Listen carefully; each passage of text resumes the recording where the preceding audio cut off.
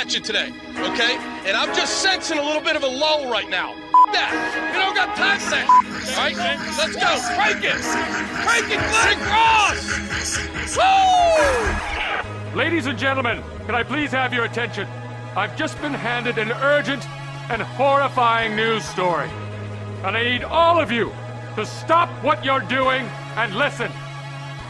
You're listening to Rock Chalk Sports Talk with Derek Johnson and Nick Springer on FM 1017 and 1320 KLWN. Depend on it. Hey, what's happening? Welcome into another edition of Rock Chalk Sports Talk on your Tuesday with Nick Springer. I'm Derek Johnson. Who? With who? Derek Springer, Nick Johnson. It's all one person. I kind of like Nick Johnson. I don't know how to feel about Derek Springer though. I don't like Derek Springer. I don't really like it either. Yeah. The thing about the Springer last name is that it truly just does not sound good with a lot of names. If we're being totally honest. Mm-hmm. It's not a great compatible last name. You know, there are plenty of last names out there where you put any first name with it and it's probably still fine. That's not the case. I think Nick works though. It does. No, that's what I'm saying. It does. But I'm saying there are many other names that would not. Mm-hmm. You know? I don't think if you went by Nicholas, it would work. You don't think so? Nicholas Springer? That sounds fine to me. I guess it rolls. Yeah. See, but again, other names I don't think work as well. Okay. I've spent extensive time thinking about this because I know that whenever I decide to have a child, I'm going to have to think through what does it sound like? Mm-hmm. How does it sound? Does it flow? Is there flow to it? It's very important.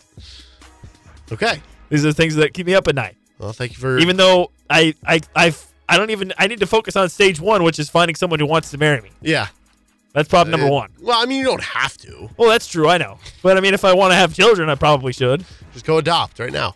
That's true. I could do that. Anyway, RCST is brought to you by 23rd Street Brewery. We are going to talk plenty KU football today. We got Matt Tait of R1S1 Sports joining us at 3:40. We are going to have some Lance Leipold audio and KU player audio in the 5 o'clock hour. Talk some Chiefs with the Chris Jones news. We also have an episode of Stupid Scale, so that'll be fun coming up later in the show. But right now, it's time for our KU Week 2 notebook from their game against Illinois. Let's start on the offensive side of the ball. Jalen Daniels officially returns.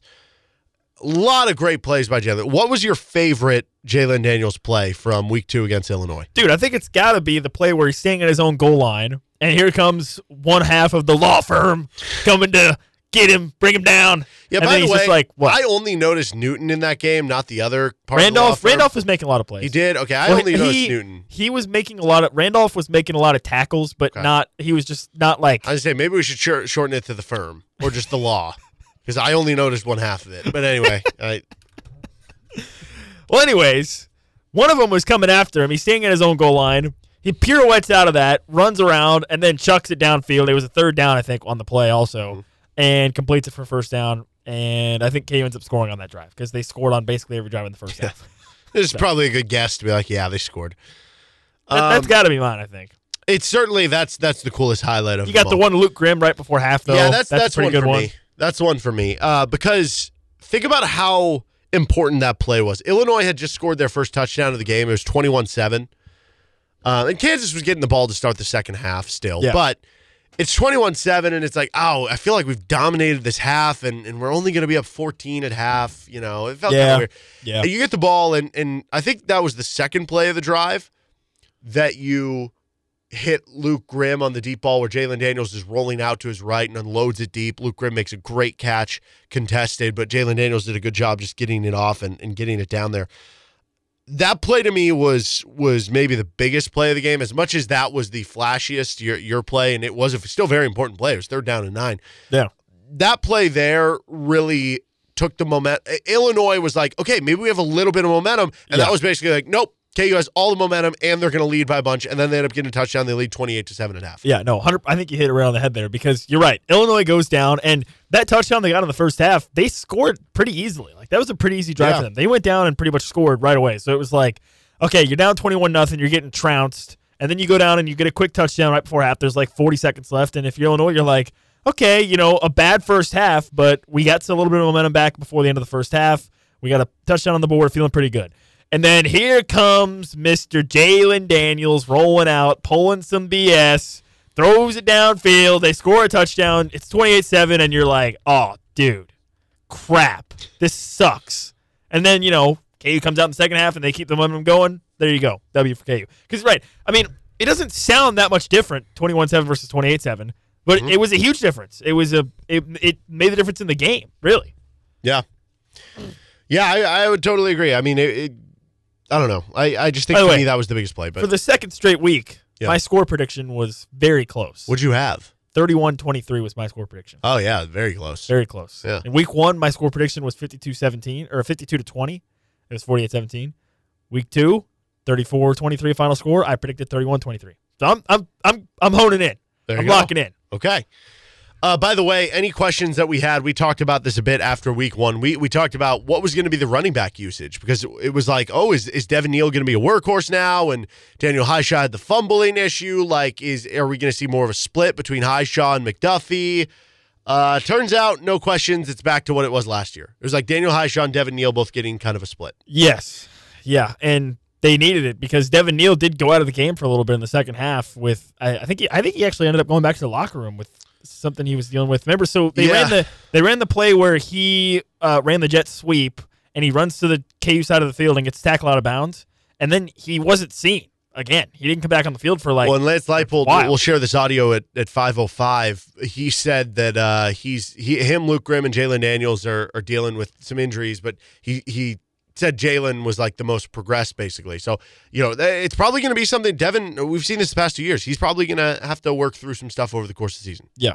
Yeah. And so if you have Daniel Highshaw, who's able to stay healthy for the whole season, that completely changes everything with how you would approach that, right? Because then it's, okay, Devin Neal's kind of dinged up a little bit. Let's bring in Daniel Highshaw. And guess what? The drop-off is basically nothing. Mm-hmm. If even anything, right? I mean, in terms of the skill, I mean, they're two different running backs that bring different skill sets to the table, but in terms of how effective your running back game can be, there's not a big drop-off when you bring in Daniel Highshaw versus Devin Neal. So that's great to have. That's a great guy to have, and he came in the second half when Devin Neal was not out there, and he carried the load for KU in the running game. So that was very, very impressive to see, and yeah, I think you're right. I think the questions we did have about, maybe if Devin Neal is fully healthy, maybe it's just the Devin Neal show. Well, when you've got running backs like Daniel Highshaw, and even to a certain extent a guy like Dylan McDuffie that can come in and spell and play really, really well. I mean, Andy Kolnicki has said it 100 times at this point. We're going to get the best 11 guys on the field. And if Daniel Highshaw is one of those guys, he's going to be out there, period. That's just how it's going to work. So that was really, really nice to see that KU did flex that depth a little bit with Daniel Highshaw coming in and running the ball really, really well. And I think certainly he has shown what his capability can be. Now it's just a matter of avoiding fumbling, first of all, continuing to take care of the ball and have some ball security, and then 2, maintaining health. We'll see how that carries over, but I definitely was very impressed with Daniel Highshaw. He looked back to the explosive guy that we remember from last year against Illinois. So I guess it is back to those guys kind of being at the top, and no more questions about the kind of running back usage between those. By the way, I don't know. What do you think about this? My idea of calling the KU backfield rock, paper, scissors. Okay. We always hear the term like thunder and lightning. That gets overused. Thunder and lightning does get overused. But it's a good... Like one big power back, one speed The thing about it, though, is there can be things that are overused and they're bad. Thunder and lightning, it's That's overused, fair. But it's still good. I'm just saying, can we come up with other ideas? And I like this one, rock, paper, scissors. Daniel Highshaw's the rock. He's powerful. He's strong like a rock. Fine, sure. Devin Neal is the scissors. He's so good at cutting. Okay. Right? One cut. And then the paper can be just, you can pick like Torrey Loughlin, Dylan McDuffie, somebody who's dependable. You need paper all the time. Paper goes with a lot of things. Like, is paper really dependable, though? You crumple it up. But you can do a lot of stuff with paper. You can build a paper airplane. You can crumple it up and throw it as a ball. You can write on it. It's versatile. A lot of different stuff you can do. But with it's but it's kind of flimsy. No, but sometimes it's like your phone isn't working. You're trying to take notes on your phone or your computer. Maybe it doesn't work. You know what's always trusty and reliable? Pen and paper. Rock, paper, scissors. I don't know. We might need to workshop that one a little bit. I don't hate it, but I feel like there could be some fine tuning. For sure. Well, I mean, speaking of Torrey Loughlin, that he was very involved on the first drive, had the target in the end zone, and then ended up having the touchdown like a play or two later. Yeah. It's clear that he is going to be. It's clear that he has a defined role within the offense of being sort of that guy that just kind of do it all. Swiss Army knife type, where He lines up in the backfield. You can throw it to him. You can do a lot of different stuff with him. And he seemed, to me, I think Torrey Loughlin is the guy that if I were a defensive coordinator, he's the guy that I'm circling as we need to pay attention to this guy because he's the type of player that I think Andy Kolnicki will try to use as somebody who is going to be the recipient of trick plays. We saw a little bit last year, actually. If you remember, if you flash all the way back to the Houston game last year, that's what they did. They ran a trick play, too, and he was wide open in that game against Houston. So that's the guy that I would be keeping an eye on because I think Torrey Loughlin and Jared Casey kind of both fit into that same mold of guys that Andy Kolnicki likes to design the fun trick plays looking for those types of players because they're guys that can easily blend in with the rest of the team. They're guys that you can easily forget about them, right? Jared Casey is a blocking tight end. Torrey Loughlin is the fourth running back who just, comes in occasionally. But those are the guys that I think unlock that extra level of creativity that Andy Kolnicki has for creating trick plays for those guys. And even still, Torrey Loughlin obviously got the touchdown as well, like you mentioned. So he's a guy that I think definitely has a clearly defined role within the offense that I would expect to continue. Yes, and I found it very interesting today. Andy Kolnicki was talking about their usage of players, that they kind of model it to like a pro game in that way, that they're going to use players in specific situations and formations that best emphasize their skill, and I think he kind of fits that to a T. One thing I've been noticing early this season, this is something they did really well last year too, but I've noticed it a lot this year. KU receivers are blocking so hard down the field right now, and that is such an important part of this running game and getting to the outside. I've loved the different formations that they've thrown out. They had one spread formation where they had 3 tight ends in among the 4 receivers. They had that one formation where they had like all the guys to the left and then a couple guys in the middle, and they sent Devin Neal in motion. Yep. The smoke break? Yeah, smoke break is what Andy Kolnicki called it. Everything about the offense is great. There's only one negative I have so far, and it's something we said all the time last year. Stop fumbling. I don't know what else to say. Hang on to the ball. Yeah. There was the Devin Neal fumble the first drive of the game. Fortunately, your first drive of the game. You got it back, and then Lawrence Arnold has the fumble there, too.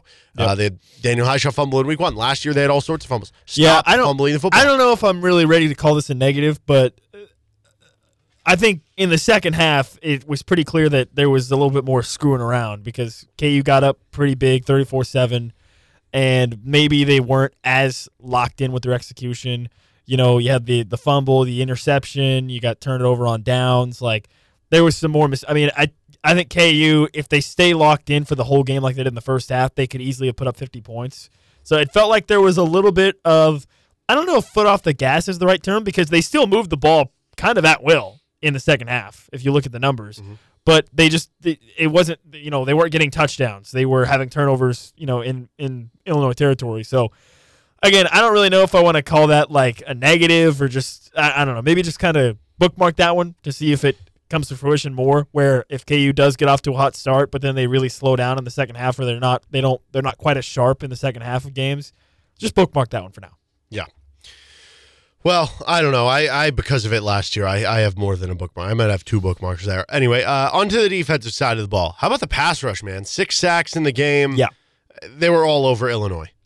Yeah, great showing from the defense there with the pass rush. And we kind of touched on it yesterday, but I think maybe it turns out that no Lonnie Phelps is not going to be as big of a hit as you thought it might be. KU, Lonnie Phelps declares, and what happened? KU goes out very aggressively in the transfer portal to try to shore up that position, and it feels like they have a couple guys that are going to be very productive. Austin Booker and Patrick Joyner look like real dudes. We've talked quite a bit about Devin Phillips as maybe not necessarily a pass rusher, but as a guy in the middle that can really be an anchor for your D-line. And then you have Jeremy Robinson as well, and and then not even to mention Gage Keys, another guy that's transferred. So it feels like no Lonnie Phelps is going to be not as much of an impact as we maybe thought it was going back to, think about it. The day after Lonnie Phelps declared back in April or whatever, or March, there was probably some real panic. And turns out it's going to be all right, I think. And that's something that I've talked about with Lance Leipold that's always been very impressive to me is I think Lance Leipold time and time again has shown that when he sees a weakness or a weak link in his team, he is very, very aggressive about looking for answers to solve that problem. Mm-hmm. The Lonnie Phelps situation is a great example. You bring in multiple defensive end transfers, even like, Dylan Brooks as well as a guy that has flashed. You bring in multiple defensive end transfers after Lonnie Phelps leaves. Your special teams and your kicking game struggled last year. You bring in a kicking transfer and you bring in a special teams coordinator that has been a career special teams basically analyst in Sean Snyder, right? So every time KU has had an issue that has come up as a weakness, Lance Leipold has been very, very aggressive about going out and looking for answers and looking for solutions to that. And it's paying off, right? I mean, your special teams look like they're a lot better. Seth Keller, 2 more field goals in the game against Illinois. And then on the D-line, yeah, you lose Lonnie Phelps, who was kind of an X-Factor type guy, but again, you bring in an Austin Booker, you bring in a Dylan Brooks, you bring in Patrick Joyner. I mean, those guys collectively might end up being just as good, if not better, than what you had from Lonnie Phelps production-wise, which is very impressive. That's not even to mention J.B. Brown.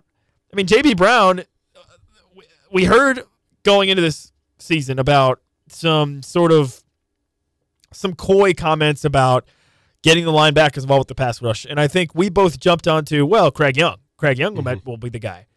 Wrong answer. J.B. Brown. This dude's a missile. Send him after the quarterback. He's insane. I mean, that's basically exactly what Brian Borland said, and I think he was really, really pleased. I mean, I don't know that I've seen – I mean, listen, Brian Borland, it's tough because Kotelnicki is a very expressive individual. He's very expressive. He's very energetic and whatnot. Like, it's easy to see when he's talking about his team and his players that he's passionate. With Borland, he's a bit more reserved, right? So you don't always see it as much.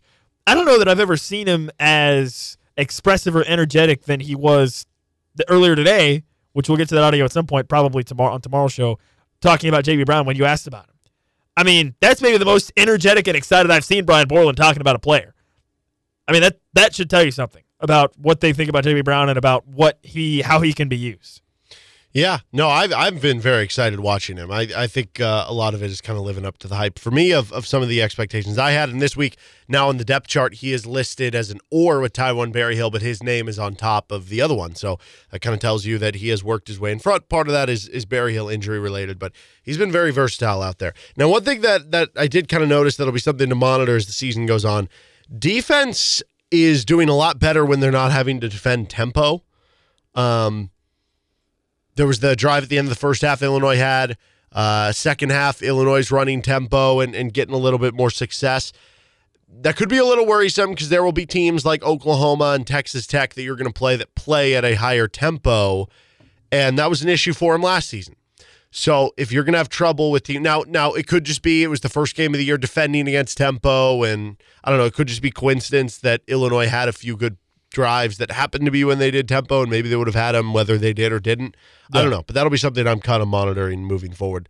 I think you just chalk up now and say that Kansas is going to give up one long QB run every game. Dude, that's so dumb. Where was the defense? How many guys were on the field? There were 8 guys out there? What's going on? What was that about?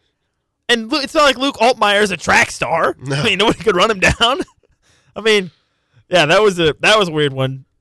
And you obviously want to try to limit those explosive plays. But on the flip side, you take that play out, KU's run defense was phenomenal. KU didn't really give up very many big plays at all beyond that one. Mm-hmm. And if you take that play out, obviously it's one less touchdown you give it up, and instead of it being 34-23, it's 34-16. And you feel a lot better. So you want to try to limit those. You really don't want to have more than one play a game where where something breaks down like that, and obviously you don't want to give up a touchdown on it. So, I don't know. I'm not that concerned. And when you look at KU's schedule, how many more really running quarterbacks are they going to play? Mm-hmm. I mean, think about that, seriously. Tyler Shuck. I mean, John Reese Plumlee might not even be playing when KU plays UCF. Tyler Shuck will be a problem. But right. Tyler Shuck, dude, that dude has no regard for his own life. Were you watching the Oregon game? Yeah. He just runs and he just might be banged up. He's had injuries straight into people. Too. Yeah, that so could who happen. knows about that one? Dylan Gabriel, not really a runner.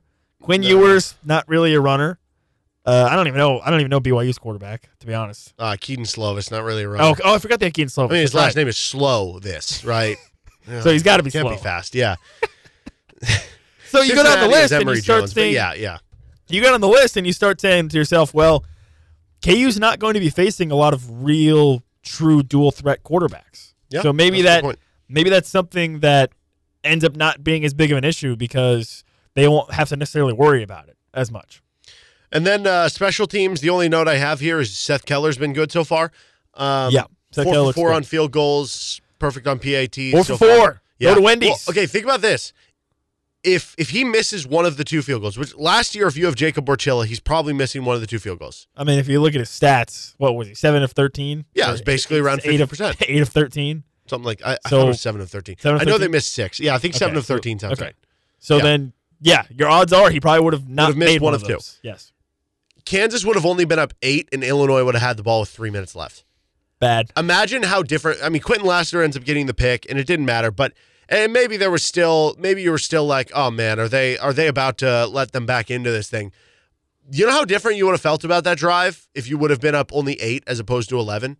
Oh yeah, I would have. And that would have been the case if you had last year's kicking. I would have been sweating bullets. Yes, for sure. And it would have been like, how did we let them back into and this the other game? thing is, we gotta send a memo to the students that you can't just leave. Yeah, that too. You can't just go to the wheel. Yeah, I guess that's the miscellaneous notice part of this. Students were fantastic until the third it's quarter. funny because the non-student fans showed up late for some of them because it was hard getting in. 6:30 game. People get off at 5 or 6. The non-student There's fans all the traffic and Lawrence, right? I was not as impressed with the non-student fans. Yeah, but it's just I understand why. It No, took I a get lot it. of them time No, I to get understand. here, and some of them just can't go to games on Fridays. No, I get it. But then there was the opposite for the students. They showed up early, they showed out, and then they left early. Yes, So they all went to get some wheel pizza. Yeah, I guess. Only we could combine the two. Then you'd really be cooking with gas. All right, we're going to take a time out here, talk about the Monday Night Football game last night. We got Matt Tait joining the show in about 15 minutes with Nick Springer. I'm Derek Johnson. You're listening to Rock Chalk Sports Talk on KLWN. Depend on it. Welcome back in to Rock Chalk Sports Talk on KLWN with Nick Springer. I'm Derek Johnson, joined now by Matt Tait of R1S1Sports.com. And Matt, KU takes down Illinois on Friday, 34-23, the final score in that one. A lot of positives you could come away with from the KU side of things. I thought it was, for my money, the best half of football we've seen from a Lance Leipold coach team, and we've seen some other good halves of football. But for you, what was your biggest takeaway from that win this past Friday night? Yeah, I think, like Lance said this week, I think when he watched the film again of the game, he just noticed how physical they were and how hard they played. And I think that's probably one of the things that jumped out to me. But I think the other thing that kind of goes along with that is when you play that way and you execute and perform and you have that confidence that, they clearly did. They clearly thought they were better than those guys and went out and showed that. It just looks really easy, and I know looks can be deceiving, and I'm not trying to say that those guys aren't working their butts off to get every inch they get or anything like that, but it just looked really easy. I really expected that to be a much more, down to the wire, fight for every minute, every yard, every ounce, everything like that type of game, and we didn't see that. I think KU dominated and KU controlled everything, and I'm not at all worried about the second half. I don't think that matters. There's some human nature that came into play there where I think when you get up 34-7, it is what it is there. The game's over, and you know it, and they know it, and they're going to keep fighting to show something, but you're going to just kind of coast. And I'm sure every coach in the world would love that not to be the case, but it's human nature and the reality of the situation more times than not. So I think you just throw that away and you don't even worry about it. But the fact that offensively, defensively, everything they got just looked easy, that's new.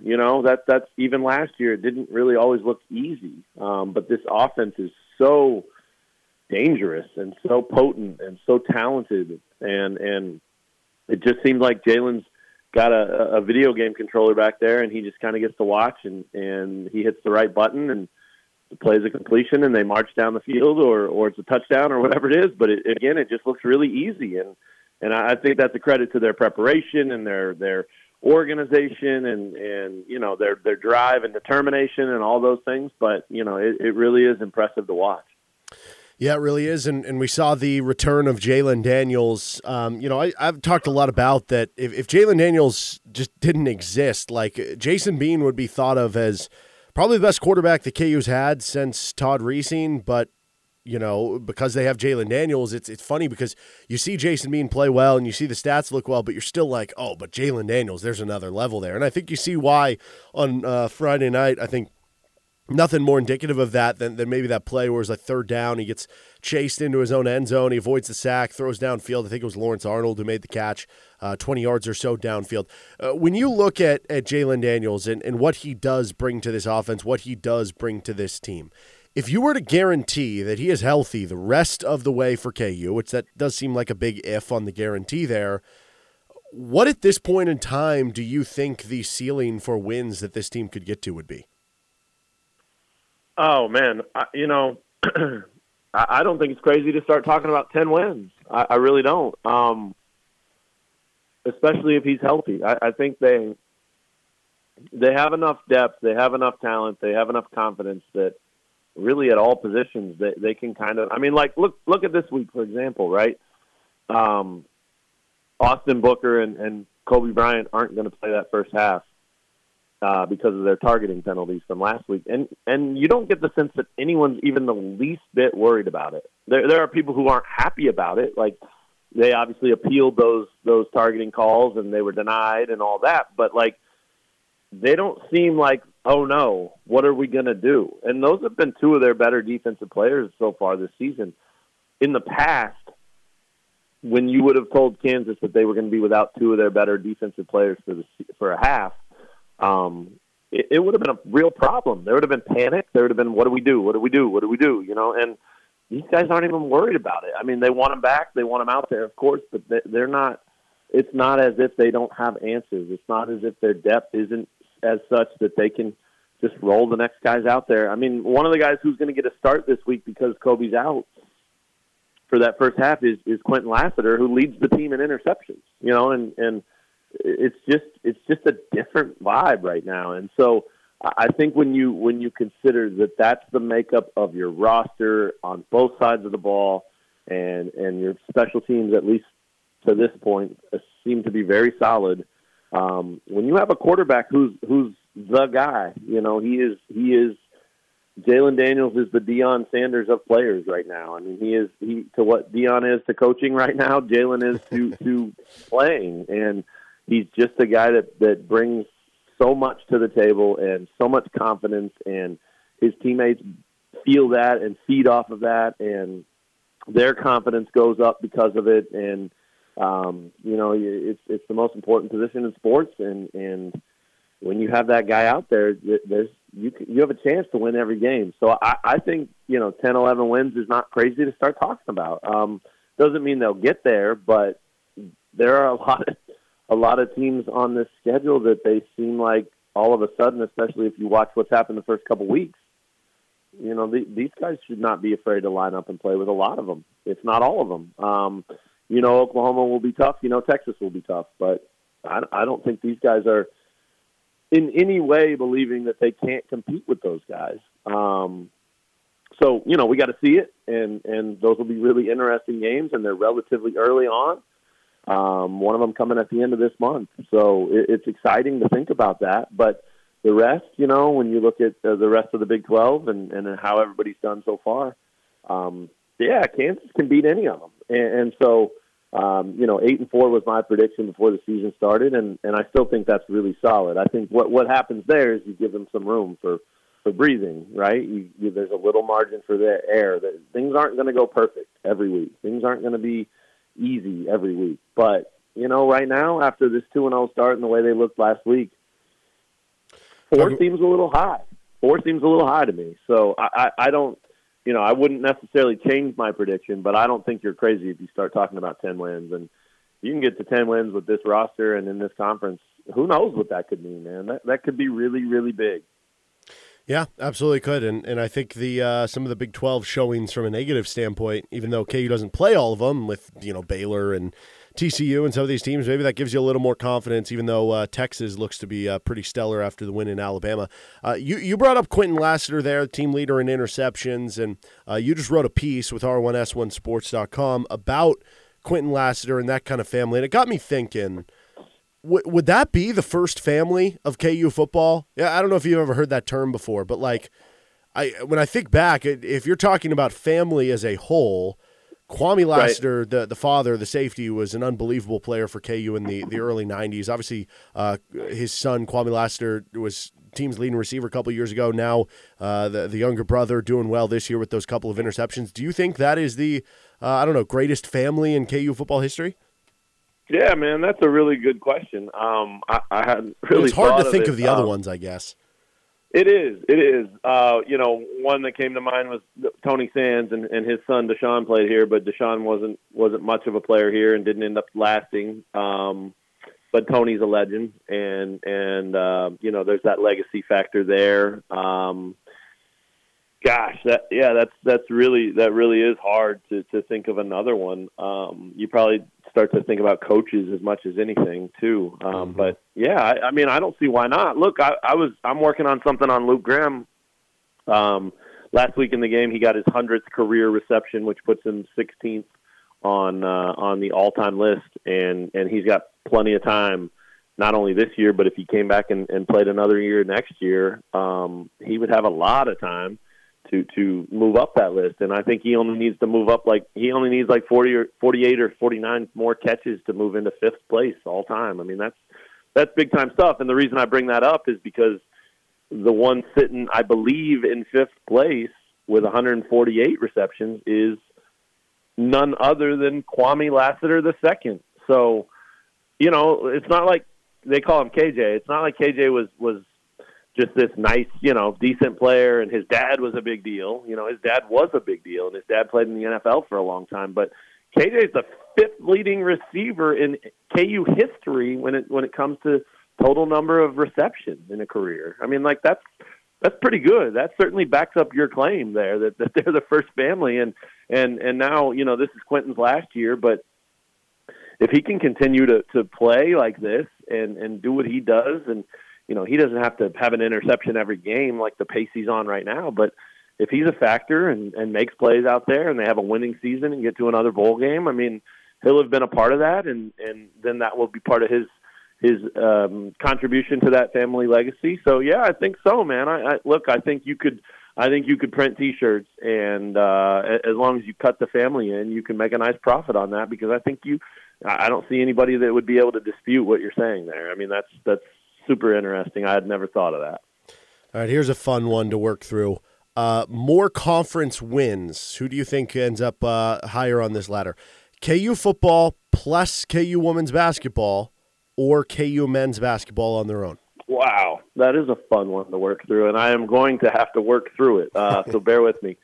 Let's see. We are talking – are there still 18 conference games in basketball? Yes, for now. Right, for now, until we know what the heck's going to happen in the future with 4,000 teams in every conference. So 18. I think the Big 12 men's race will be good again. I don't know if it'll be quite as good as last year. So I think you could look at 14 or 15 very, very, very easily. Not that it'll be easy, but I think that's a good number for the KU men to aspire to. So let's call it 14-4. And that means the women, if they went 500, which would be 9-9, then the football team would need 5 conference wins to match that. I think the women's team is going to do better than 9-9. I think they're a ranked team all season. I think they have some serious talent, and they have a breakthrough year coming. So I'm going to call them 12-6. So now all you need to do is get 3 conference wins from the football team. I will take the football team and the women's basketball team by a nose. Okay. It's a good one, though. It's close. Do you think that would have been the same answer for you before the season started, or how much does how good they looked against Illinois play into that? Huge. Yeah, I don't know that it would have been the same answer. I think I may have gone with the men's team. I don't know, though. I mean, when you're talking about 12 of those coming from the women's hoops projections, at least, or my projection anyway, that doesn't change too much probably, because that's a big number in and of itself. But getting back to what you were talking about earlier, two of the losses that I have in my 8-4 prediction I think for the football team, it may have already flipped, man. I mean, I had them losing at home to Texas Tech and then on the road at Oklahoma State. And I think Oklahoma State has looked very, very average so far. And Texas Tech's lost both games, although they've played pretty good competition, and both games have been close. I think based on the way these first couple of weeks have gone, I don't know that that's a loss for Kansas at home anymore. So right there, that's two more wins that I didn't see them having, and then that takes it from 10-2 or from 8-4 to 10-2, and then those are both conference games and all that. So yeah, it may not have changed much, but it certainly makes it easier to answer with some conviction. I think they look like a really good football team. I think, what are they getting, 19 votes, putting them 29th in the country right now? I mean, they look like a top 20 type of team right now. And, we got to see. We talk to me in 2 months, and maybe Illinois is, 2-9 then or something like that. And maybe we'll know more. And, hey, maybe this win wasn't quite as good as it looked. But I think it is good right now, and I think it's not only good because it was a Big Ten opponent, but it's also good because of the way it came. They kicked their butts. And when that happens, if that keeps happening, the confidence goes up. And when you have confidence on a team that has talent, anything's possible. So, yeah, I think it probably wouldn't have changed. I think I probably would have gone that same answer as long as you allowed me the time to work through it, which is always what you're good for. So I appreciate that. Yeah, absolutely. Well, Matt, I appreciate the time as always, man. Anything you got coming up on r1s1sports.com? Like I said, I'm doing something on Luke Grimm. I'm going to start diving into the volleyball stuff pretty hardcore. I'm heading out there tonight to watch him play and get a few other ideas. We've already put up a couple of really cool volleyball stories, and we've got some freelancers that are helping out with all kinds of soccer and cross country, and there's a lot of people that are contributing to this site now, and we're really trying to represent all KU programs, not just the big ones, and tell the stories of student athletes throughout the campus, and so that's really fun, and I would say, we'll keep talking about this in the next couple of weeks, but I would say that there is a freelancer, I think, who's going to start helping us out fairly soon that will be a pretty notable name that people might remember and might get kind of excited about reading again. So keep that in mind. I'll keep it as sort of a teaser right now just to make sure it happens. But I'm hoping that we get a lot of contributors to this site that will be more than just my voice and my thoughts and my words, because it definitely helps round it out. And like I said, I think one of the coolest things is that we're out there trying to write about all these programs and all these athletes, and we're doing a fairly good job so far, and big plans for more as we move forward. It's been a lot of fun, though. Awesome. Well, we're looking forward to all of that upcoming. Again, r1s1sports.com. Matt, I appreciate the time as always, man. Have a great rest of your week, and we'll talk to you next Tuesday. Sounds great, Derek. Thanks, man. You have a good week as well. We'll talk to you. That was Matt Tait, r1s1sports.com, joining us today here on Rock Chalk Sports Talk. Thank you to Matt for hopping on the show. We have 1 hour down, 2 to go. We got a stupid scale coming up, Big 12 breakdown, some Chiefs talk. We also have Lance Leipold audio to get to and some DJ Withers audio to get to coming up in the 5 o'clock hour. With Nick Springer, I'm Derek Johnson. You're listening to Rock Chalk Sports Talk. This is FM 1017, 1320 KLWN, KLWN.com, and the KLWN app. Depend on it.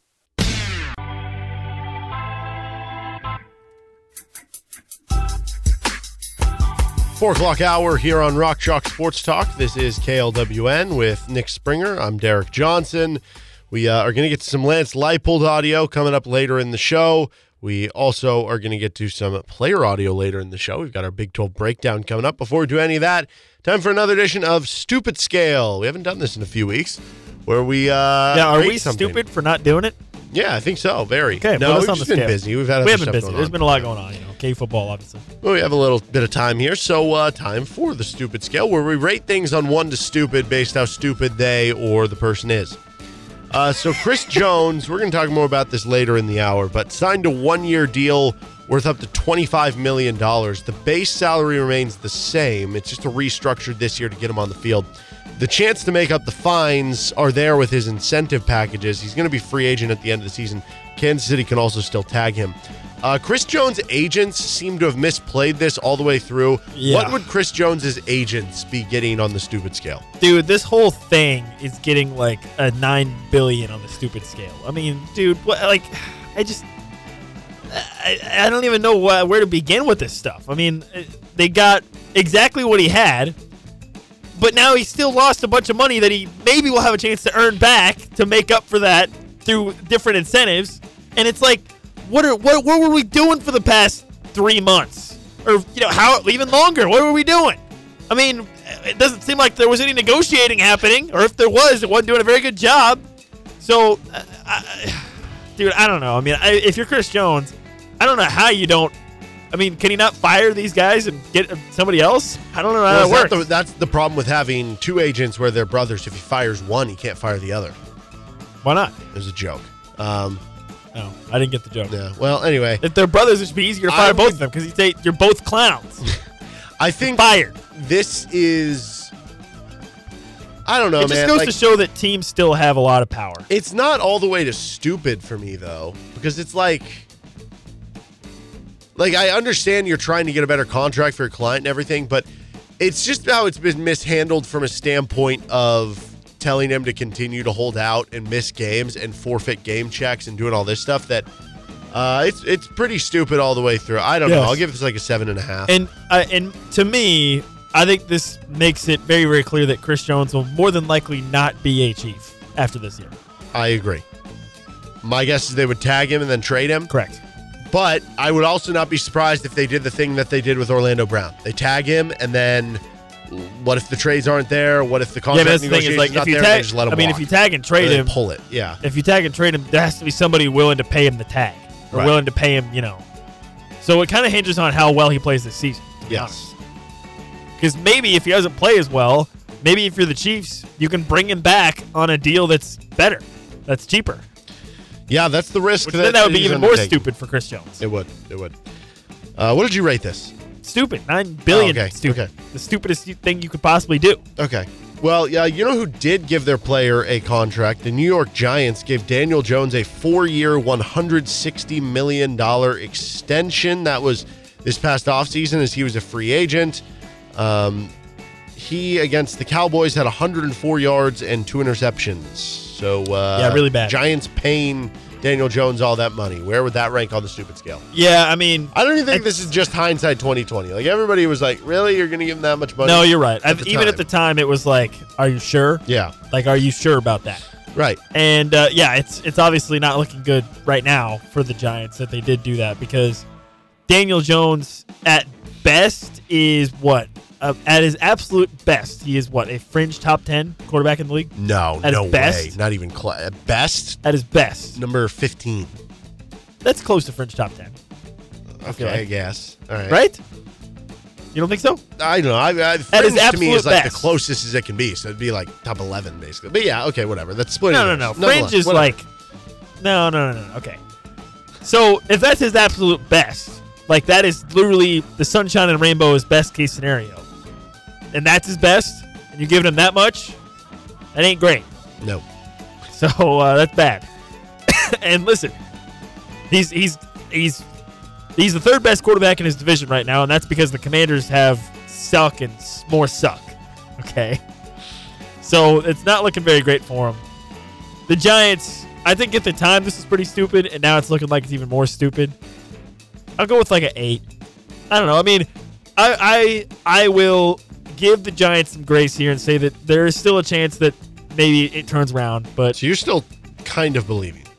I'm not believing, but I'm saying I think it's not the final nail is not in the coffin yet on this. That's why I'm saying 8.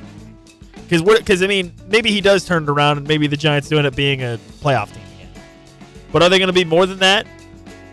Probably not. I don't know. That's the thing. Even if they're a playoff team, it's like, are they really a contender? No. Like, nobody in the right... I mean, they just lost 40-0 to the Cowboys. Like, that doesn't happen. I mean, the Vikings lost 40-3 to the Cowboys last year. Yeah, they weren't a contender either. They were a team who had a good season, but nobody was ever taken seriously to win the Super Bowl or to win the NFC.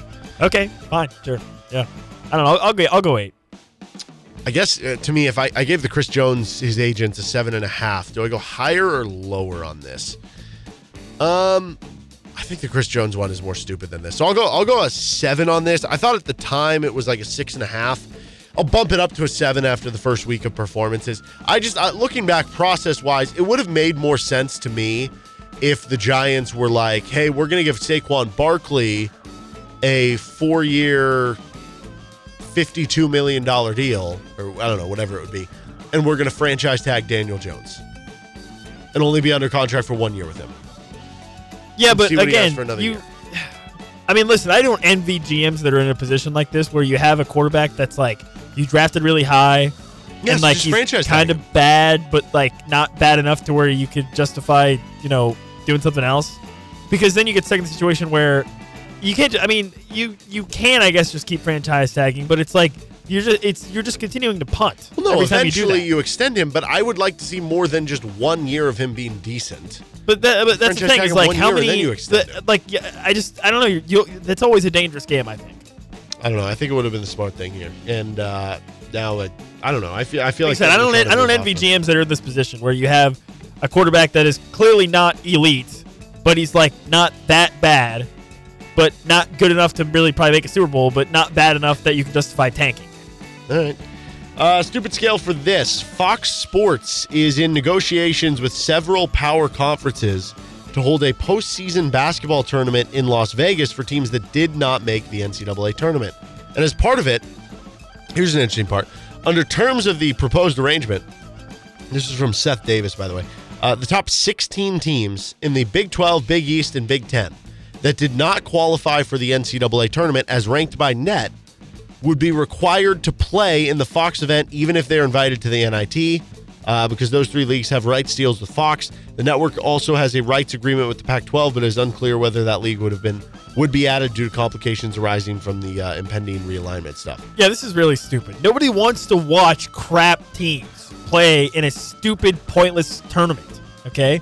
It's dumb, all right? Just have the NCAA tournament, and then you can have your one tournament, the NIT, whatever, but what are we doing here? If you suck, that doesn't mean you deserve to play more. Yeah, we don't need more basketball postseason. Exactly. It's stupid. Like, I do not want to watch Oklahoma State play, I don't know, Northwestern or whatever. 13 and 15, 13 and 17, Oklahoma State play 14 and 18 Northwestern. Yeah, I don't care. I don't either. I literally do not, I'd rather jab my eyes out. I don't want to watch that, okay? It's stupid. I'll watch a spring training baseball game before I watch that. I mean, it's just ridiculous. And the game will be like 45-40. You know why? Because both teams suck. Okay? I don't want to watch sucky teams play each other in a pointless tournament. This is dumb. What I mean, like, I don't even know what else to say. I mean, does that not paint a clear picture? Well, ideally, Kansas will never be involved in this because you just make the NCAA tournament. You don't have to worry about that. One thing I am curious about, because this happened last year with North Carolina, right, was they declined playing in the NIT. The way this is worded, are you not able to decline? You have to show up? I don't know. I guess maybe you just get fined the or conferences, something? Mandate that you have to go if you get invited, which is stupid because again, I don't really like where this is going because all it's doing is you're just giving more and more and more power to the TV networks. Like, I don't think that's how it should be. The TV networks should not have the power to dictate literally everything that goes on. Yeah, all the talk of we need a commissioner in college sports, I feel like it's eventually just the TV network is going to be basically the commissioner. Yes, ESPN, Fox, CBS, they'll get together and they'll hire some guy to be like, all right, run all this crap. But that's just stupid. It shouldn't be the networks that run this stuff. It's ridiculous.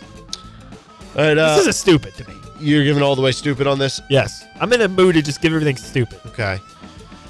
I mean, this would get more viewed than the CBI or the CIT, I guess. But I how many CBI games have you watched? None. In the last 5 years. 0. How many seconds of CBI games have you watched? 0 of that or the CIT. I've watched very little NIT. I've watched 0 NIT. Probably. The only time I've watched NIT is there's that Tuesday and Wednesday before the NCAA tournament where there's first 4 games, but whatever. And It's like, oh, this is an interesting NIT game. I'll turn it on and put a bet on it. This is where ESPN, I'm just going to use ESPN, or I get, as an example, this is where ESPN having their own, starting to do sports betting and stuff comes into play. Because what does the sports book want? More games. Because if you have more games, more people will bet on them. So then it behooves the networks to try to add as many games as they can for this exact reason. It's becoming even less about TV ratings now. It's becoming about if you have more games, people will bet on, sports betting. People will bet on those games. Yeah, maybe that's the reasoning here. I'm going to give this a 6.5. I don't think it's as dumb as the Daniel Jones contract. Okay, next up on stupid scale here.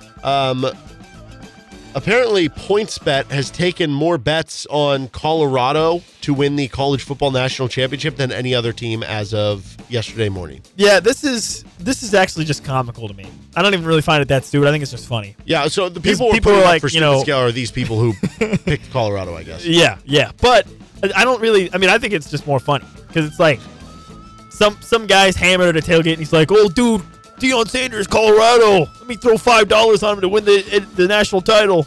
Oh, dude, I'll do that. And you get 10 drunk guys that all just did it. Okay, that all just collectively lit $5 on fire. So I don't really have a problem with it, to be honest. I think it's funny. I find this more comical than anything else. Yeah, it's fun. I don't know. It's not going to happen, so it's stupid from that standpoint. I feel like I've progressively been going down. Yeah, you really have. This is like a 2 to me. This is not stupid. This is funny. Well, sometimes sports betting, as long as you do it responsibly, it can be just to add fun to it. I'll give this but it's not going to happen. So it also is just throwing away your money. No, so it is definitely lighting money on fire. Yes, which inherently is stupid. Sure. I'm going to give this a 6.5 also. Okay, wow. Because also the reason I have the Giants went higher, they lit money on fire by giving it to Daniel Jones. 160 million. A lot more money than these people. Yeah, 100 or 120 million versus $5. I'm giving this a 6.5. Okay. Next up, Jamar Chase's comments before the Bengals lost to the Browns. Dude, so Jamar Chase, because this is just what the Bengals do, he gets out there and he's like, oh, the Browns suck. We don't care about the Browns. They're a bunch of elves. Yeah. Because the Browns have a new mascot. It's like an elf. That was the one thing. at the midfield, too. For the game. So he makes the comment that they're a bunch of elves. And then they get smashed. Okay? And then he comes back to just the comments afterwards. I said we lost to a bunch of elves. Which that was actually kind of funny. I actually kind of like that. But just the initial comment was incredibly stupid. Like, at what point, Bengals players, do you learn your lesson here and just shut up? Like, dude, literally just shutty, okay? No one wants to hear you talk crap because, first of all, your crap talking sucks. And second of all, you always lose. Okay? And then you get dunked on. So what are we doing here? Seriously, what are we doing? It's ridiculous. I Shut do up. appreciate that he basically doubled down on it in the postgame because that was funny actually. That's my thing. Nothing's worse than the guy who talks trash. Than the Dylan Brooks who just doesn't show up. Yes, and then when it's not going well, just doesn't show up. Or says, "Oh, the media made me a villain." Yeah, exactly. Have the same energy. So I do actually appreciate that from Jamar Chase. This is like a solid 7 though. I don't think this one's that stupid. You don't think it's that stupid? I really don't. I'll give this like a 3.5. I think it's pretty stupid. Okay. These bar patrons. So this was at a Jack's American Pub, which is a bar in Wisconsin, that offered free drinks during the Monday Night Football game if the Jets lost the game. Okay? Okay. Because everybody here, they're rooting against Aaron Rodgers. So they're just mad at Aaron Rodgers? Yes, correct. Okay. So everybody is rooting against the Jets so that they get a free bar tab, right? So Aaron Rodgers goes down with an injury. 4th play of the game. Immediately, all the bar patrons are like, oh, they're screwed. Yeah, they're going to lose. Zach Wilson versus Josh Allen. Of course they're going to lose. Let's start running up our tab. Buy as many drinks as possible. Buy as many drinks as possible. Buy expensive stuff. Turns out, Jets won the game, and everybody realized they had to pay. That's pretty funny, honestly. I'm a big fan of this. This is a good story. I'm trying to think. I mean, it's definitely a little stupid, but can you blame them? No, in the moment, you're drinking, you're having fun. Can you blame them? Watching football. And also, at the end of the day, like, you had to have known there was still a risk in the back of your mind. I don't know, maybe. I mean, they lost to the Jets last year. But they probably didn't think about that. No, probably not. And it's not like the Jets are a bad team. No. Besides Zach Wilson.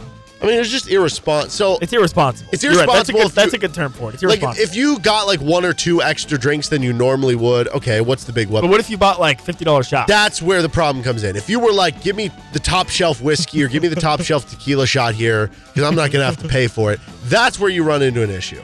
Now, I don't know what this place had. I'm looking at pictures of this. It's more of like a I don't know, kind of a dive classic, bar sort of. Your classic sports Midwestern bar. Yeah, exactly. So I don't know that they have stuff like Probably that got, necessarily. Coors Light. And Right. Whatever. Right. And I don't know that I would offer that promotion if you did have that stuff. So maybe it's okay and everybody turned out okay. But yeah, man, I would give these people the bar probably turned out fantastic. They probably made a bunch of money. Yeah, which is cool. So for the bar, this is It was a great very marketing smart move. A great marketing Also move. dangerous one, though. They very easily could have had a very bad night. I mean, Bills could have easily won that game. And then for the patrons, I don't know, you're having fun. I'll say it's like I'll give it a 5.5. I think it's like a 3. Okay. I don't think it's that stupid. All right. If you're responsible about it. Yeah. We're going to take a time out here on Rock Chalk Sports Talk. We got our Big 12 breakdown coming up on the other side. You're listening to RCST on KLWN. Depend on it. This is Rock Chalk Sports Talk on KLWN with Nick Springer. I'm Derek Johnson. We have some Andy Kotelnicki, Brian Borland audio that we're going to get to on tomorrow's show. Lance Leipold audio coming up in the 5 o'clock hour here. Some news today that the Maui Invitational will not be in Maui this year. That's because of the Maui wildfires that have been so devastating and unfortunate to see. It will still be on the Hawaiian Islands. They're going to be moving it to Honolulu. I would imagine that means they're going to be playing at Hawaii, University of Hawaii, their stadium arena. Gotcha. That would be my guess. I don't know for sure. That would make sense. Yeah. Yeah, and obviously, with the ongoing situation there, and KU already announced a couple weeks ago that they're going to be holding a charity exhibition with Illinois later on in October. So, and I'm sure when they play it in Honolulu, probably there'll be a lot about, trying to help out as much as possible with what's going on there. So, on one hand, I think glad they're able to still hold it on the Hawaiian Islands, but also hope that everything goes for the best for the rebuild of what's happened, with everything affecting Maui. Yep. All right, on to our Big 12 breakdown for the week. Texas takes down Alabama over the weekend. Is Texas the only team, or would you put anybody else in there for the Big 12 having a shot at making the playoff? I think it's just Texas right now. I mean, Oklahoma stinks. They barely beat SMU. They did cover, though. Shout out to the covering Oklahoma Sooners. That was huge for me personally. But, yeah, I think you'd only have to put Texas up there. I mean, Oklahoma, definitely not putting Oklahoma there with how they performed, especially offensively, against SMU. And then after that, what? You got Texas Tech? No. Texas Tech, they're 0-2. They're already out. They have no chance. So they're done.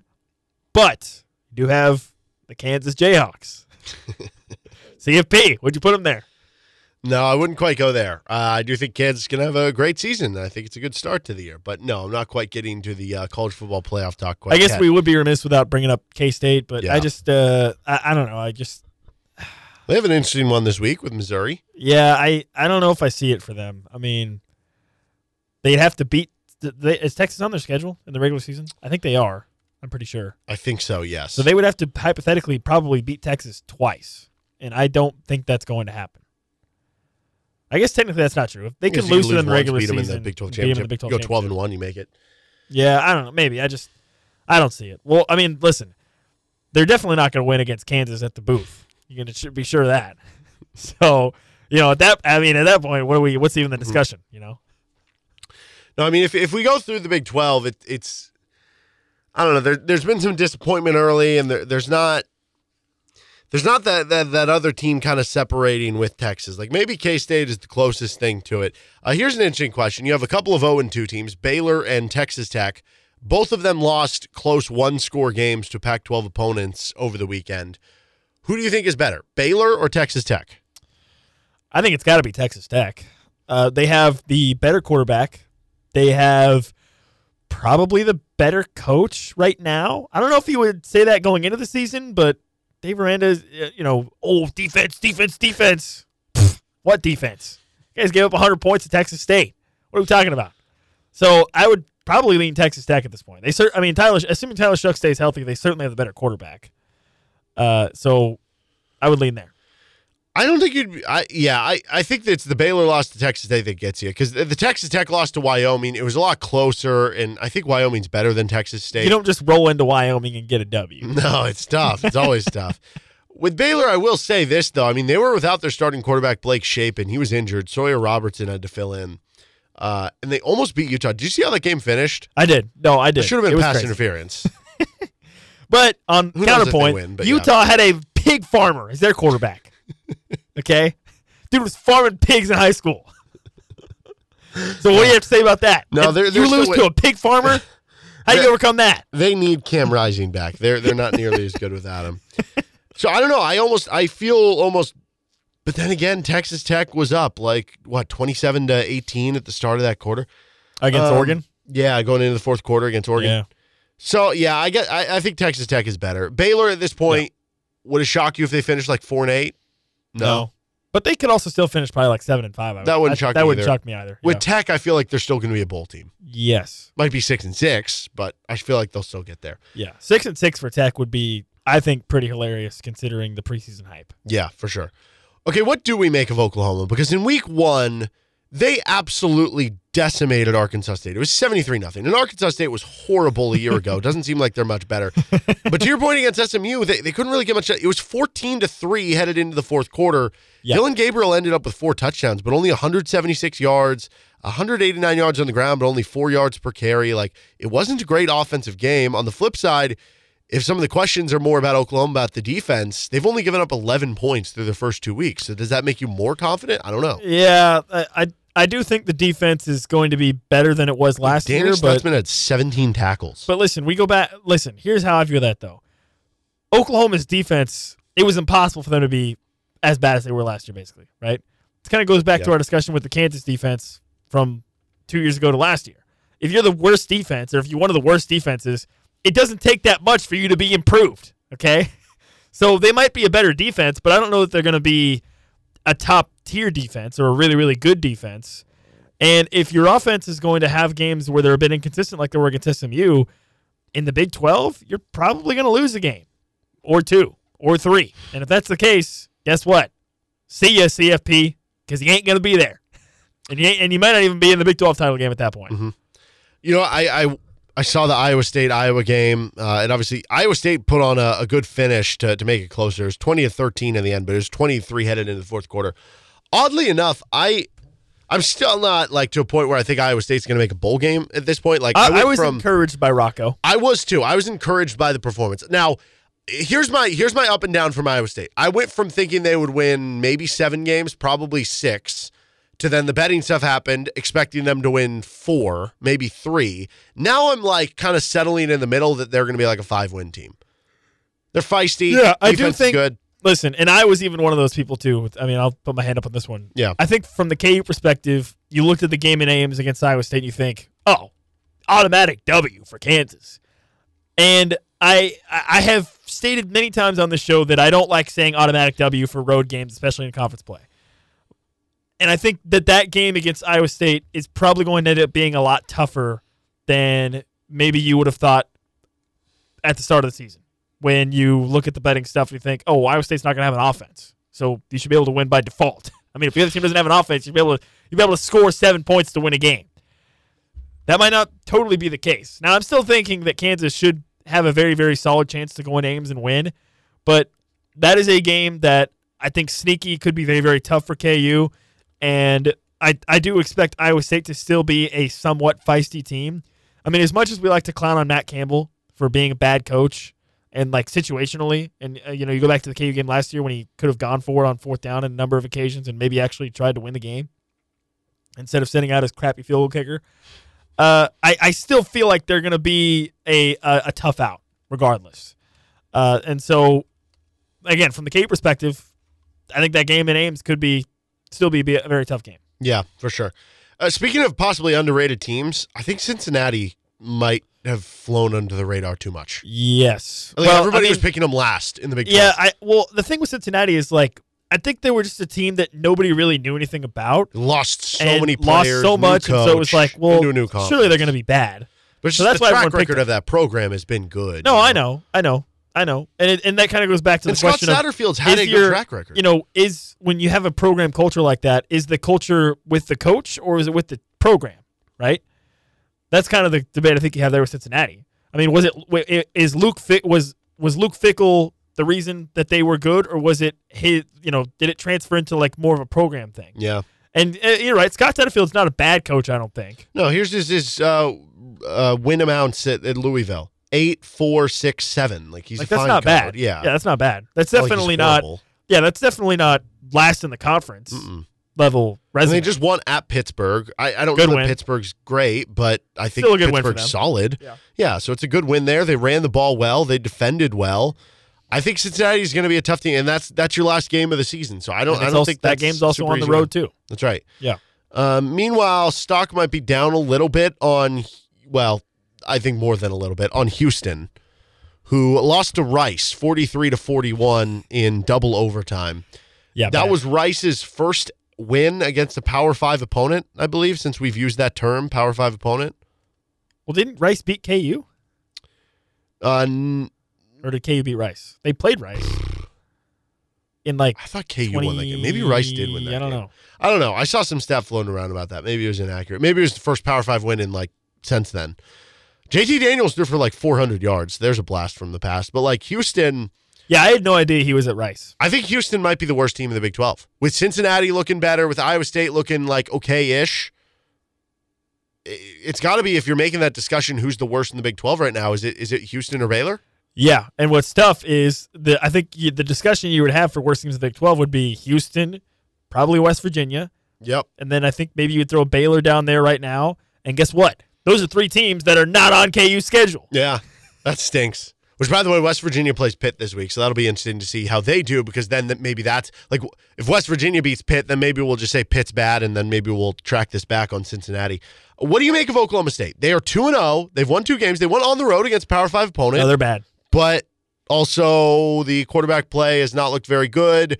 Arizona State is maybe going to be the worst Power 5 school this year. They're up there. I think Oklahoma State is going to sleepwalk to 6 wins, but not because they're a good team. They just have enough coaching. Yeah, okay. I just did some quick research. In 2013, December 14th, 2013, KU lost at Rice, 23-14. Okay. So whatever stat I read was baloney. Well, was it their first Power 5 win since 2013? It probably was. That's probably what it was. It would be correct. Yeah. No, that's probably what it was. KU lost at home to Rice also in 2012. Okay. So Rice beat them twice in consecutive years. By the way, the power of total QBR, or just, I don't know, the power of having a good quarterback. Jalen Daniels is first in total QBR right now in the Big 12, 89.7. Dylan Gabriel second. Emory Jones, Quinn Ewers, Chandler Morris, Will Howard, John Rice Plumlee. Guys that you would expect to be up there. Here's the bottom of the barrel. And these are all teams that are the worst in the Big 12. Last is Sawyer Robertson, who's the backup for Baylor, got in the Utah game. Second to last is Alan Bowman for Oklahoma State. Bad. Third to last, Rocco Becht. For Iowa State. He's also a freshman, got thrown in too early, but yeah, this year it could be bad. Keaton Slovis from BYU is 12th. Garrett Green from West Virginia is 11th. Donovan Smith is 9th for Houston, Yeah. Quarterback play is important. Who would have thought? Yeah. So does that make you feel even better about KU's chances of starting 4-0? They take care of business against Nevada. They play BYU at home. You feel pretty good about that, right? Yeah, BYU's 10-point underdogs, I think, against Arkansas. I feel like they'd be 7-point dogs against Kansas. Arkansas kind of struggled on Saturday against whoever they were playing. I think from a betting perspective, though, Arkansas would be thought of more. And then you look at the UCF game, too, where it's UCF barely beats... might be out. And they barely beat Boise State, which I don't know that this is a great Boise State team either. No, and they needed a miracle. But also, I don't know if you watched any of that game. Dude, John Reese Plumlee throws a perfect pass. This was a Kadarius Toney-esque situation. Yeah, because he had 2 interceptions. Where he throws a perfect pass to a guy in the end zone. It hits him square in the hands and the face, bounces off of him, intercepted in the end zone. That's tough. Well, he doesn't have to worry about that for the next few weeks. He's going to be out with an injury. Their backup, by the way, is Timmy McClain. He's a transfer from USF. Did not play. I think he sat out in 2022. These are his stats at USF. 55% completion, Now, this was as a true freshman, so players get better. Okay. 1,800 passing yards, 5 touchdowns to 7 interceptions. That's not great. So if that's what they're getting the rest of the way, which, again, that was a true freshman. It's been 2 years since then. He's probably better than that, but how much better? So, again, you look at KU's schedule. UCF can take a big dip. I mean, is it that crazy to say that KU is 6-1 with Oklahoma coming to town? Would that be College Game Day? I mean, I don't know. What? I mean, hold on. Does that mean we're saying KU is going to be on College Game Day twice? Because if they get College Game Day with Texas, then they get it again with Oklahoma. And then again with Kansas State. 3 times in one season? First time ever. KU or Alabama? Come on. Who's the real national brand here? That would be awesome. All right, well, that's our Big 12 breakdown for the week. Anything you want to add? Any hot blistering takes about the Big 12? Yeah, KU's going to blast Oklahoma State. They're going to be 6-1 against Oklahoma. And then they might win that game. I don't know. 9-3, 10-2. I don't know, Jim. Might want to look at Go For It here. We're going to take a break. We got some Chiefs talk coming up next with Nick Springer. I'm Derek Johnson. You're listening to Rock Chalk Sports Talk on KLWN. Depend on it. About 4:45 here on Rock Chalk Sports Talk with Nick Springer. I'm Derek Johnson on KLWN. The most important Chiefs news that has come out over the last 24 hours. This exclusive from The Messenger. Nearly 2 months after Travis Kelce tried to give Taylor Swift his number, a source tells The Messenger that the duo has indeed linked up. Wow. And they are, quote, quietly hanging out. Yeah, I don't really know what quietly hanging out means, but they're just like sitting in the same room, just like on their phones, just scrolling Twitter. Good for Travis, but also, brother, the Chiefs stink. Get on the field. Get back on the field. This is the issue. He's spending too much time with Travis Kelce or with Taylor Swift. I don't know, man. All I'm saying is, make sure your priorities are straight. I love what you're doing off the field, but I want to love what you're doing on the field too. Get back out there. That's all I'm going to say. Come on, man. Listen. I'm really happy for my guy. Get out there. Have a good time. But also, go win a 3rd Super Bowl. Come on. Could you imagine they win the Super Bowl? And if she comes to Kansas City and is like on the parade or something, like that'd be insane. Right? That'd be insane. Yeah. Now, you don't want this going the other way, Well, this is great for the Chiefs because, dude, Taylor Swift fans, if she's involved remotely with anything, they flock. Yeah, that's true. If you thought you were going to get away with Patrick Mahomes slander, wait till Taylor Swift becomes a Chiefs fan. Yes, exactly. I mean, you're just going to get smothered online, right? Yes. You have zero chance. The pitchforks will be out as soon as you say anything. Or any Chiefs slander at all. They may not even know what you're talking about, but they're after you. Yeah, they're 100%. How could Travis Kelce drop that? Shoot, here they come. The Chiefs would immediately, if they put up like number 87 jerseys with Swift on the back, yes, they'd sell out. And that's what I'm saying. Away. This is great for the Chiefs. You're about to get millions of new fans, possibly. I mean, this is great for the Chiefs. That is great. Football is back in full swing with another week of epic games, and who's got you covered on the action for every single one of them? That would be DraftKings Sportsbook, an official sports betting partner of the NFL. New customers can bet $5 on football and get $200 instantly in bonus bets. Nobody's missing out on the action this season. All DraftKings customers can take advantage of 2 new offers every game day this September. Get on the NFL Week 2 action with DraftKings Sportsbook. Download the app now and use code KLWN to sign up. New customers can bet just $5 and take home $200 instantly in bonus bets only on DraftKings Sportsbook with code KLWN. KU is currently, by the way, minus 28 against Nevada. The crown is yours. Gambling problem? Call 1-800-GAMBLER, 21 and older, physically present in Kansas. Bonus bets expire 7 days after issuance. Eligibility and deposit restrictions apply. Terms at sportsbook.draftkings.com/football terms on behalf of Boot Hill Casino and Resort. Some more on the Chiefs stuff. Does it feel better knowing now that the Bills lost last night in addition to the Bengals and Chargers losing? Dude, the week 1 loss to the Lions, I remember on Friday, I think I was talking about this, how like, that loss could be the reason why the Chiefs don't get the 1 seed. Well, hey, past Nick, you're an idiot. You're so stupid. No, it doesn't mean anything. The loss, it's like they didn't even lose now. I'm over the moon. It's great. Okay. Who cares? The Bengals lost, the Bills lost, the Chargers lost. Those are probably the top 3 teams that you're going to have to fight for the 1 seed, I would think. Oh, no, it's great. Sunshine and rainbows. Chiefs are fine. Everything's fine. I mean, seriously. dude, it's best case scenario for the Chiefs. The weekend played out as best as it could have been. Obviously, there's the lost opportunity of being like, well, we gained a game on both of those, but now you can it's also just feel like a 16-game season. Yep, it's like the NFL expanded schedule never happened. Yes, it's like you just played your 4th preseason game, and you lost, but who cares? Big one. On to the regular season. Exactly. Yeah, it's insane. I mean, seriously, the only other team that is probably going to be in position to maybe threaten for the 1 seed is the Ravens that won. Won, right? And even then, the Ravens didn't look great. I mean, the Texans, right? Unless you're buying the Dolphins, unless you're buying the Dolphins hype, because like the Jets now presumably are probably not going to have much of a chance with no Aaron Rodgers, right? Which sucks for them, but so they're basically out of the picture. So of the teams that you legitimately think could make a push for the playoffs / maybe even getting to a 1 seed, the Dolphins, but you have to assume the Dolphins are probably not going to get there because they're probably going to lose to the Bills. They could still lose to the Jets. You have the Patriots that looked pretty feisty against the Eagles. So, like, I don't know. And then you got the Ravens, but they got to deal with the Bengals. They got to deal with the Browns, who maybe are, like, kind of decent, I guess. I don't really know. So, yeah, that was great for the Chiefs. The Chiefs are sitting pretty because the Chargers lost. And who cares about the Raiders and Broncos? They both stink. So, this was great for the Chiefs. Like I said, sunshine and rainbows. Sunshine and rainbows. And I think you could also argue that the Chiefs' loss was it's hard to, this sounds stupid, but it's like it was the best loss in terms of how it happened. The Bengals got smashed by the Browns, right? The Bengals stink. The Bills, it was like Josh Allen looked really bad. Yeah, yes. And with the Chiefs, it was just like, oh, you just had some receivers drop 1 billion passes. Yes. And you had no Travis Kelce or Chris Jones. Yeah, you would have easily won the game. Right? Probably. Yeah. So I think that's the one you feel the best about. And obviously, maybe the Chargers. You're getting Travis Kelce back, it sounds like. He should be, pretty much good to go. You get Chris Jones back.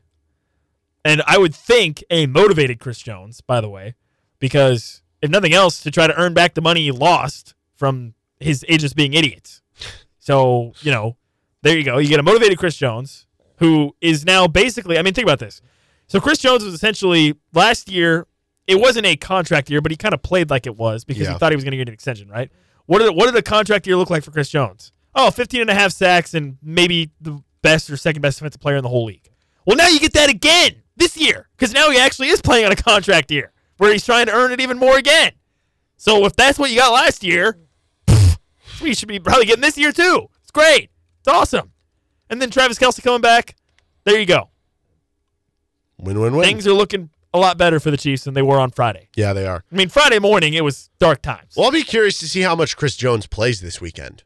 There's no way he's going to play like a full load. You would think so. They're going to get him on there. It sounds like he stayed in shape and everything. Yeah, you would think. He'll probably, it wouldn't shock me if he starts, but again, it should be a pretty, with Steve Spagnuolo, and he's played with a lot of those guys on that D-line, right? He played last year with a guy like George Karlaftis. Mm-hmm. He's played with Mike Dana. He's played with those other guys. He hasn't played with like Felix and Adike Uzama, but it should be a fairly easy slot back in, you would think. But I understand, from a conditioning standpoint, you're right. Probably not going to play the whole game or like what to his max is, and I don't think he necessarily needs to. So I'm fine. I'm fine with that. Whatever. It's against the Jaguars team that looked pretty good in week 1, and we'll see how that goes. Relax. They were playing. Not worried at all. Did they play the Colts? They play the Jags? Colts? Yeah, they beat the Colts. Yeah. No. Well, what happens if they do lose? What do you think the conversation would be afterwards? I think it would. If you have more wide receiver, there problems, will be panic. Yeah, like if you have more wide receiver problems, that will be certainly concerning. But I don't know. Maybe it's. I don't know. I think if the Jaguars beat the Chiefs, it might actually become more of a conversation of, man, the Jags are legit. Like the Jags, could be really good. And the Jaguars are a sneaky team that I think could end up stealing away a high playoff seed from one of these other teams. Like maybe they don't get the 1 seed, but is it crazy to think the Jaguars could win 11 or 12 games? I don't think so, especially in that division. Exactly. Like they can go 4-0 against in a terrible division. Like that could put them in a position to be the 2nd or 3rd seed and bump down the Bills, the Bengals, or even the Chiefs possibly out of like a top 2 or 3 seed. To where it turns out if you're the 3 or 4 seed and you have to go on the road. The Chiefs hosted the AFC Championship game every year, last 5 years. That might not be the case if they end up, getting a 3 or 4 seed, right? Yeah. So that's a team that I'm keeping an eye on. And And from that standpoint, maybe this is a game that ends up being a little bit more significant for both these teams. Because if the Jaguars are thinking that they can get to those lofty of heights, this is a game that they probably think they can win then. Yeah, this is them trying to make a statement. Yes. Which, it's important for the Chiefs. There's always that stat that goes around to teams that start 0-2 that, miss out on the playoffs. Now, you think so? Well, no, there's the stat that it always pops I know around. I know. It's like 90% or whatever. Yeah, no, I know. I think you would definitely view the Chiefs more in line with the 10% that did make it, but still. And we saw the Chiefs that one year with Alex Smith. They were what, like 1-4? They were 1-5 and they won 10 straight. Yeah. Yeah. Yeah. So I mean, if the receivers look really, really bad, then I'll be like, oh crap, this is bad. Like I'll be concerned. But I don't know. I mean, it just, for me personally, it takes so much for me to actually be concerned when you have Mahomes. Like, seriously. Like, the Chiefs would have to be like 0-4 for me to be like, okay, like, what are we doing? You know what I mean? Yeah. Like, you have Mahomes. I feel like you're going to be fine. Who do they play week 3? They have the Bears in week. If they start 0-3, that would be panic button. If you start 0-3 by losing to the Bears, that would be bad. That would be bad. No, that would be bad. Yeah. That would be terrible. That would be, that'd be DEFCON 1. Yeah. That'd be really bad. Do you think they should trade for a receiver? I don't know who's out there, but the one I've heard a lot is Mike Evans. I mean, everyone jumped on Mike Evans right away. But if Mike Evans is going to his contract's about to expire, they could trade for Mike Evans. Bucks are also got the win. Like, how much do you think they're really going to like blow it up? Maybe they will. You need the Bucks to start losing games if that's going to happen. Yeah, I don't think. First of all, bad teams. First of all, I don't receiver. The Cardinals with DeAndre Hopkins. Who do they have? Wait, yeah, DeAndre Hopkins. That didn't work out. Are you going to trade Hollywood Brown? I honestly think the Chiefs will not trade for a receiver. I really do. It would have to continue to get much, much worse. It would have to continue to look like this over several more weeks. Yes. I honestly believe the Chiefs believe that they have everything in-house they need to get things squared away and fixed. I honestly believe that. And I think the Chiefs believe that too. I don't believe it. I don't know if I'm not. I'm not. No, I know. You know what I'm saying? I'm saying I believe that the Chiefs believe. Do I personally believe? Maybe. But I do believe that the Chiefs believe. You follow? I follow what you're saying. Yeah, I would love for them to go get like a Mike Evans or Chris Godwin. I just don't think that's Hollywood Brown I think would be fun with his deep threat and who else? No. Pause. What? Hollywood Brown, no. Why? He's deep threat with Patrick Mahomes. No, that's not the guy you need, I don't think. You need a veteran, like more possession type receiver. Okay. I listen. I prefer Mike Evans. Not Hollywood Brown. Try again. Who else is really bad? That's what I'm saying. Like a good receiver. That's what I'm saying. And we've had this conversation before. There's a bunch of teams that are like bad, but you could still win like 6 or 7 games. I mean, you think the Raiders would trade the Chiefs Devontae Adams? I doubt it. No, and the Chiefs wouldn't pay him. Well, they already would be getting paid. You know what I mean. Yeah, they want somebody cheaper. I don't know. I'd love for them to go get someone. I don't know who. But I do not trust the receiver corps. I don't think they will get anybody, to be honest with you. All right, he's Nick Unless Springer. Things get much worse. I'm Derek Johnson. 2 hours down, 1 to go. We got Lance Leipold audio. We got DJ Withers audio. All that coming up in the 5 o'clock hour. This is RCST on KLWN. Depend on it. Well, that's it. If you're listening on our podcast side, thanks for tuning in. Please give us a positive review if your platform allows you to do so, as you can find the show anywhere you get your podcasts with the best of RCST podcast. If you do have any questions for the show, whether it's for a mailbag, just something you think that'd be fun to talk about, you can reach out to us on our Twitter page at RCST1320. You can also email us if you don't have Twitter. RCST1320am at gmail.com. That's RCST1320am at gmail.com. And if you want to listen live, 3 to 6 p.m. Central Time, Monday through Friday on KLWN, KLWN.com, and the KLWN app. Have a good rest of your day and see you next podcast.